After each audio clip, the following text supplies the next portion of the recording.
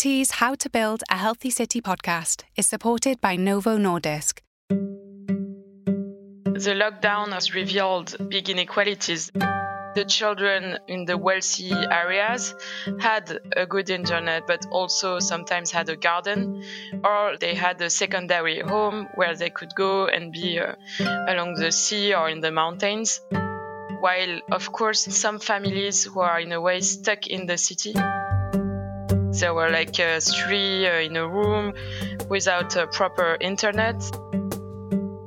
That's Marion Wallet, the advisor to Paris's deputy mayor for urban planning. The city is one of the most densely populated in Europe, and although the pandemic has exposed many health inequalities within the French capital, it has strengthened planners' determination to remake the city. I think the pandemic has confirmed our urban priorities. We want to leave this classical urban planning, which was based on asphalt, concrete and cars. And we want a new model based on green spaces, on pedestrians. It's really a fundamental right also to access nature. My name's Darren Dodd, and I'm the editor of FT Health Reports. In this series, I've been asking, how do you build a healthy city? Cities have been hit hardest by this pandemic. Hospitals have been overwhelmed, businesses have been disrupted, and access to public spaces halted. Density is the enemy when you're trying to contain a virus. In this episode, we're going to be asking how the pandemic will reshape our cities. The pandemic has created, I think, a different relationship between the people and their neighborhood. And for some people, they realized how they were missing some urban amenities. And we'll be hearing from FT correspondents in other cities too. In London, Chief UK commentator Robert Shrimsley examines how the virus has accelerated economic and social inequalities. Any crisis has a front line, be it a military crisis where it's the military, or a health crisis like this. There are going to be people who take up more of the burden of the crisis. In this case, it's mostly been health and care workers, not just them, obviously, delivery drivers, supermarket workers, and so on. In Delhi, Amy Kasmin, the FT's South Asia Bureau Chief, looks at the impact of India's lockdown on the country's migrant workers. The lockdown was imposed with just 4 hours' notice, so people had very little time to get ready. It was announced at 8 p.m. and took effect at midnight. So people were left without salary, without income, and basically millions of working class people were essentially converted into beggars overnight. But first, to Paris. FT columnist Simon Cooper has lived there for close to 20 years. There's been a huge push from Paris's City Hall to create more green spaces, clean up air pollution, and close streets to cars so children have space to play. Hi, Simon. How are you? I'm well, thanks, Darren. How are you and where are you? Well, I'm in lockdown in North London. What about you? What's the situation in Paris at the moment? The lockdown has really ended, and so street life has resumed. The city has become quite bustling, and so far there hasn't been a rise in cases. So, Simon, give us an idea of how green a city Paris is. Paris is not very green. It's the densest city in Western Europe. It's very built up, a lot of stone. Pollution has been a very big problem. Thousands of Parisians, like Londoners, are killed by pollution each year in normal times, air pollution. And of course, one of the discoveries of lockdown is how clean air in Paris can be when you don't have cars. So you spoke to Marion Wallet. What does she do and why did you want to speak to her? Well, she's that very French being who is both a policymaker, she works for the City Hall, and a philosopher. And so she's thought about these issues very deeply, but she's also part of a very powerful team in the Hôtel de Ville City Hall. And what's Paris like for children? I mean, Paris is a city that was built by adults for adults, like most cities, and children are meant historically to be seen and not heard here. For example, in courtyards, children are not allowed to meet other kids in the building in the courtyard, to make any kind of noise there of play. And since the car was the kind of most favoured item of transport, and driving here is very aggressive, it's not been a safe city to let your children just go out by themselves.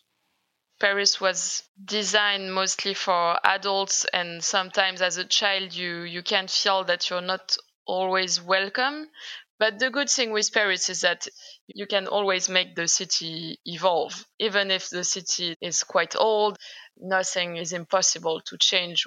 If your city is adapted to children, then it can be adapted to everyone. And have you seen the city becoming more suited for children? I have, slowly and gradually. The street where my children play football, it was a street not much used by cars, and the kids in the neighborhood began to claim it and play football there. And after they had done this spontaneously, the local town hall of our arrondissement finally closed it to cars. So the children took the initiative, and the city followed years later. And so Marion has talked about how there's plans to make more and more play streets, and also to have traffic calming on streets with schools, so that the area around the school becomes a place where children can walk safely. Is Paris capable of evolving? I mean, does it have the capacity to become a greener city? Paris is evolving. I mean, it's just a matter of fact that there have been huge additional restrictions on cars, a large gain in space for bicycles and pedestrians pre-COVID and now accelerated by COVID. And the new push is to green the city. We created the right for all Parisian people to take care of a part of public space. If they want to plant something, they are responsible for this space. Also, we want to create several urban forests in the following years in Paris, because we think that small, dense forests in the heart of the city can really bring a different atmosphere and fresh air. Have you felt or seen some of these green changes that Marion talks about? Very much so. I mean, for 15 or so years, I would take a metro to my little office. And in about November, December, I bought a bicycle. I hadn't cycled in Paris for about a decade since I'd been knocked off my bike in an era when it was very bicycle unfriendly. And so now I cycle very happily down the boulevard to my office, a boulevard which is now bike paths all the way. I hadn't imagined 2 years ago that this would be possible. So coronavirus has highlighted the deep inequalities that exist in cities, but will these changes be implemented in the banlieue, in the poorer suburbs around the city? We always knew that Paris was a dreadfully unequal city, with most of the wealth concentrated in the western arrondissement of the centre and the poverty in far-flung banlieue suburbs. So the pandemic has been much worse in the poorer areas. Seine-Saint-Denis has been badly affected. There were also riots in Seine-Saint-Denis during the lockdown, partly because young people were confined in very small spaces, and this was hard to bear. And the deaths have been worse among poorer people who often had service jobs that they continued having to take public transport in during the worst of the pandemic, and who live in smaller apartments, often with lots of people. And so Marion told me more about these inequalities and how the city is addressing them. The risk is really that a new social gap appears between those who cannot leave the city and those who can leave the city when there is a crisis, when there is a problem. And so, yes, we have to make every neighborhood livable so that staying in the city when there is a crisis is not something negative. So what's the big problem that Paris needs to fix, and is it feasible? The big problem in Paris is segregation. The great mistake of Paris was to build a ring road around the city from the 60s, the Périphérique Ring Road. So that created a very visible border, hard to cross, between the rich city and the poorer suburbs, which now is the difference between, white and black, often quite literally. I should also mention, outside Paris in the suburbs is the biggest transport infrastructure project going on in continental Europe right now. They're extending the metro to the suburbs, building 68 new stations. My hope is that through finally bringing proper public transport to those areas, the kind of fortress-like divide between the city, then the ring road as the segregator of the city from its suburbs, will now start to fade. Thanks to Simon Cooper, speaking to me from Paris. It's not uncommon in big cities in front of large major public hospitals to see hordes of people like sleeping outside, waiting for their turn at a bed or have a chance to see a doctor. And of course, the arrival of a pandemic into this system, now the healthcare system is really under very, very serious strain. And now we have reports of COVID patients being turned away. Amy Kasmin lives in Delhi and is the FT's South Asia Bureau Chief. When Indian Prime Minister Narendra Modi imposed a lockdown on the country, more than 140 million migrant workers lost their jobs and were left trapped, separated from their families as public transport was suspended. India's beginning to emerge from lockdown, but the country's hospitals, overcrowded even before the pandemic, are struggling to cope. Hi, Amy. Hi, Darren. How are you? Yeah, I'm good, thanks. And how's lockdown in Delhi? Well, lockdown in Delhi is gradually unlocking, so we actually see a lot of restrictions being eased at a time when the caseload is rising steadily, which is somewhat concerning. How typical is Delhi of an Indian city? Look, Indian cities are all very crowded and bustling places with high population densities and large numbers of people coming in from an impoverished countryside looking for jobs and opportunity. You have people really living cheek by jowl in various degrees of housing, from big wealthy people housing to real crowded slums and flimsy shelters. All of that is there in Delhi, and this is representative of many Indian cities. What steps did the Indian government take to stop the spread of coronavirus? In the third week of March, it finally dawned on policymakers that, in fact, coronavirus was here and it might not be so easy to control, or they hadn't managed to keep it out in the first place. And that is when Prime Minister Modi, in a move that really shocked the entire country because there'd been so little warning, they suddenly imposed this draconian lockdown. Tell us a bit about Dr. Jana. Why did you want to speak to him? Dr. Smartaji Jana is a very well-respected epidemiologist and public health professional in Calcutta who has worked on infectious disease control in the slums of Calcutta with some of the most marginalized populations in the country. And he was an important figure in crafting out India's very successful HIV/AIDS prevention strategy. India managed to really limit the spread and didn't have such a massive epidemic as other countries did. And so I thought it was very interesting to hear what he had to say about how the government has handled this particular virus. When you talk about lockdown, the basic objective is to help people to maintain physical distancing, which is the basis to reduce transmission. If you look into this approach and its implementations in a country like India, primarily focusing major cities, it is really difficult to implement for a couple of reasons. One is, of course, the population density, which is very high, which is ranging between 60 to 80,000 per square mile. Its markets, housing, transport, everything is work in a very congested space. Even in metropolis, where, say, almost half of the people live in shanty towns or slums, a section of people, it ranges between 15 to 20% who lives in streets. So people, those who have no houses, how you can lock them down? Who's been hit hardest by the lockdown? The impact of lockdown fell very, very, very hard on millions and millions of migrant workers who depend on daily wages to earn, who have no kind of salary security, and all public transport was suspended. In the absence of public transport, thousands of people set out on these arduous treks by foot or sometimes by bicycle, more than 1,000 kilometers across the country to basically try to reach their homes in rural villages. I think policymakers came to know that they didn't include the importance of migrant workers.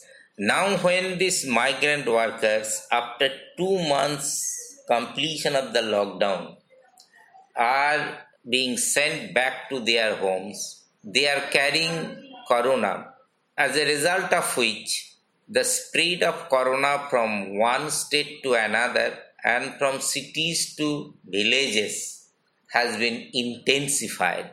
Second problem, as the corona has created and sort of stigma and discriminations, they are at the receiving end in their villages, in shanty towns, where they are not accepted by the local people. So it's creating double burden for them.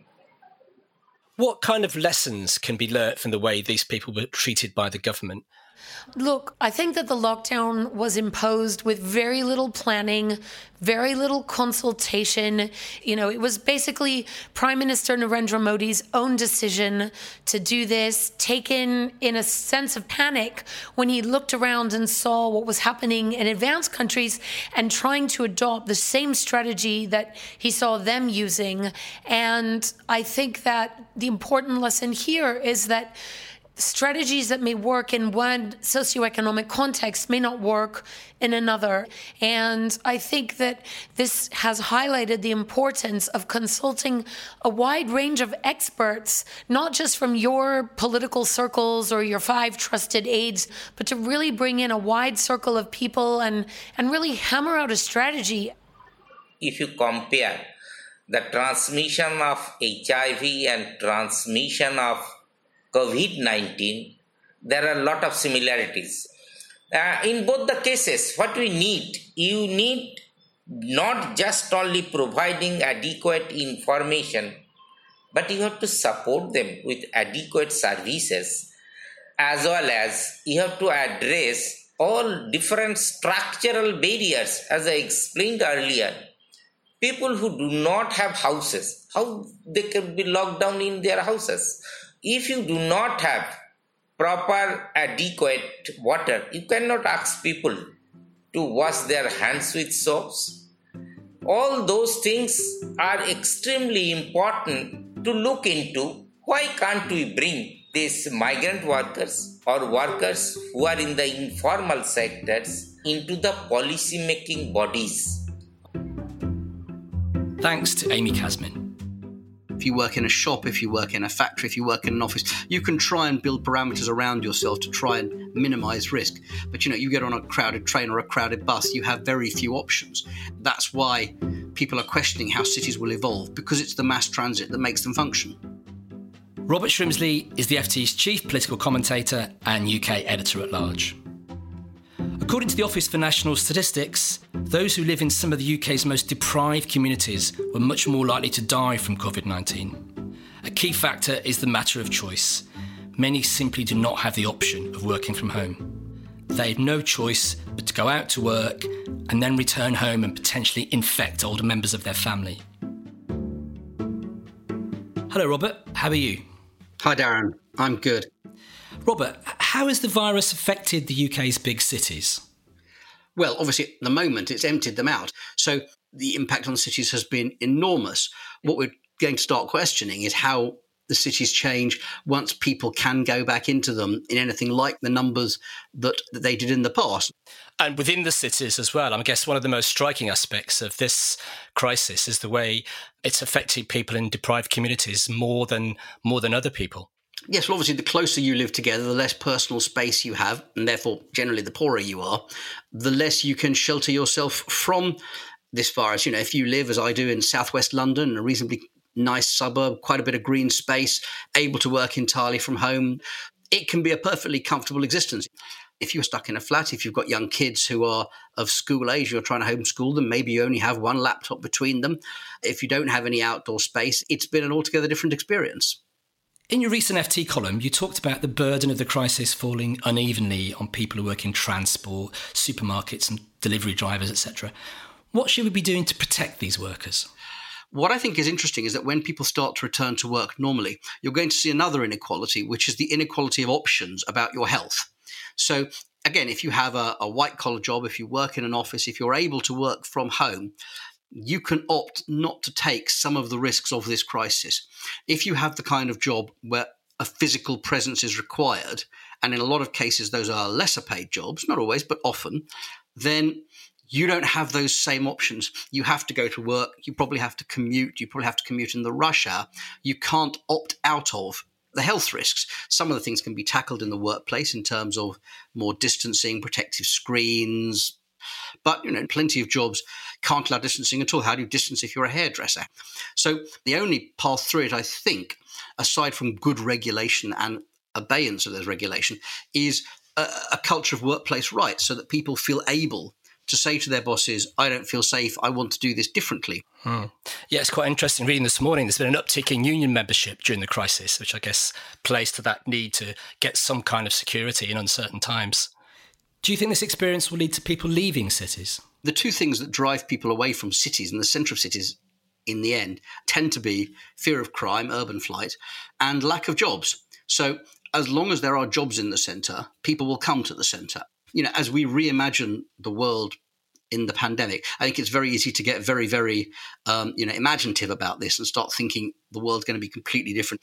And I think in reality, inertia kicks in and most people will stumble back to the lives they had before with relatively few exceptions, except that we will try to be a bit more conscious of our health and try to put a bit more distance between ourselves. Can you think of any ways in which cities can address some of these inequalities? I think there is probably something that can be done in terms of public transport. The government's already said it's looking at electric scooters. But again, one has to be realistic about this.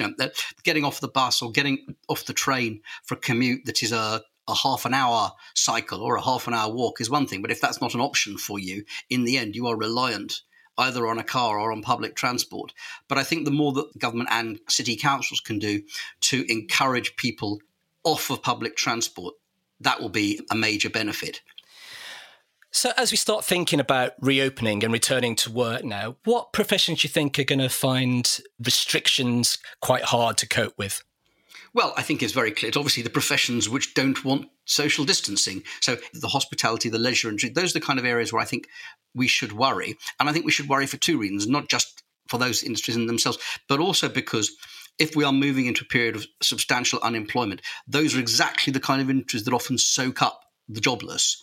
And people move from whatever job they had into temporary work in hospitality, in restaurants, in bars, whatever it is. And particularly the young do that. So if those industries are being particularly hard hammered, which they are, it's a double problem. It's a problem for the industry and it's a problem for the wider economy as people find it harder to find any alternative employment. That's it for this special episode of How to Build a Healthy City. If you want to learn more about how cities are tackling a variety of health issues, from loneliness in Copenhagen to healthy eating in Japan, scroll back through our feed. You can listen to our show for free on ft.com, Apple Podcasts, Acast, or your podcatcher of choice. And if you are listening on Apple Podcasts, we'd really appreciate it if you could take a minute to rate and review the show. To read more from me and other journalists you've heard in this FT Special Report series, visit ft.com/reports. I'm Darren Dodd. Thanks for listening. The FT's How to Build a Healthy City podcast is supported by Novo Nordisk, a global healthcare company committed to defeating diabetes. Today, so many people, more than 400 million people are suffering from diabetes, and more than 650 million people are suffering from obesity. If we don't do anything, it's likely that the number of people with diabetes would increase to more than 700 million 25 years from now. So that means that many people will be impacted by this, not only now, but with the prevalence going forward, it's going to be an even bigger societal problem. And if we can introduce stronger preventional efforts, it is likely that we will be able to bend that curve so that the prevalence can remain at a lower level. Camilla Sylvestre is Executive Vice President of Novo Nordisk. Camilla oversees the company's commercial strategy and corporate affairs. Defeating diabetes is really our key purpose in Novo Nordisk, and just recently we have launched a new social responsibility strategy that we call Defeat Diabetes. So for us, social responsibility means assessing what can we as a company do to help society solve some of its biggest problems. We believe that our social responsibility must go hand in hand with our business strategy. And that's the way we have developed our new social responsibility, with, of course, innovation as our core contribution. We also understand that even if we do a lot of innovation and we also improve access to care, we will still not completely be able to tackle the problem of defeating diabetes. So we also need to invest in prevention efforts. Prevention is really a way for us to also help society reduce the cost, but also, of course, the human cost of these serious chronic diseases. 2/3 of people with diabetes we know live in big cities, and that's why the Cities Changing Diabetes Network and the collaborative efforts between us and those big megacities is very important to address the diabetes problem. Prevention mostly happens outside the health sector. And I think it's actually the same way with diabetes and obesity when we look at prevention. We need to look at what actually happens outside the health sector to be effective in this regard. Niels Lund is the Vice President of Global Prevention and Health Promotion at Novo Nordisk. His role looks at ways in which the number of people developing diabetes can be lowered, particularly in urban areas. Diabetes is not just biomedical. It's not just about weight and blood sugar and blood pressure and so on. It's also about the life that you live, the family you live in, the community you live in. And social determinants of health or health inequalities are really important factors to understand and do something about if you really want to get a more healthy population, more productive population in your city. So let me give you an example about food and nutrition. We know from evidence from Seattle that BMI increases the closer you live to fast food outlets, and it decreases the closer you live to groceries that have fresh fruit and vegetables. So if you combine that with the fact that many poor inner city areas don't really have regular supermarkets, and you can call them food deserts, in fact, we will try to work in nutrition to see how we can improve access to healthy foods in poor neighborhoods. But it's really difficult because food is so deeply ingrained in our culture. Everywhere around the planet we say, when we meet, we eat. And therefore changing nutrition and diet, is maybe also about the small steps, beyond formal health systems, beyond government institutions, but actually that social fabric of community organizations as a way to bring resilience to a community. So we actually worked in a couple of places with faith-based organizations to see how we can use those places of community where people trust each other in a way to also help people to reduce their risk of diabetes by having diabetes educator programs for people who actually come to these churches and synagogues and temples and so on. This was something they championed in Houston and something that has inspired the other places in the world.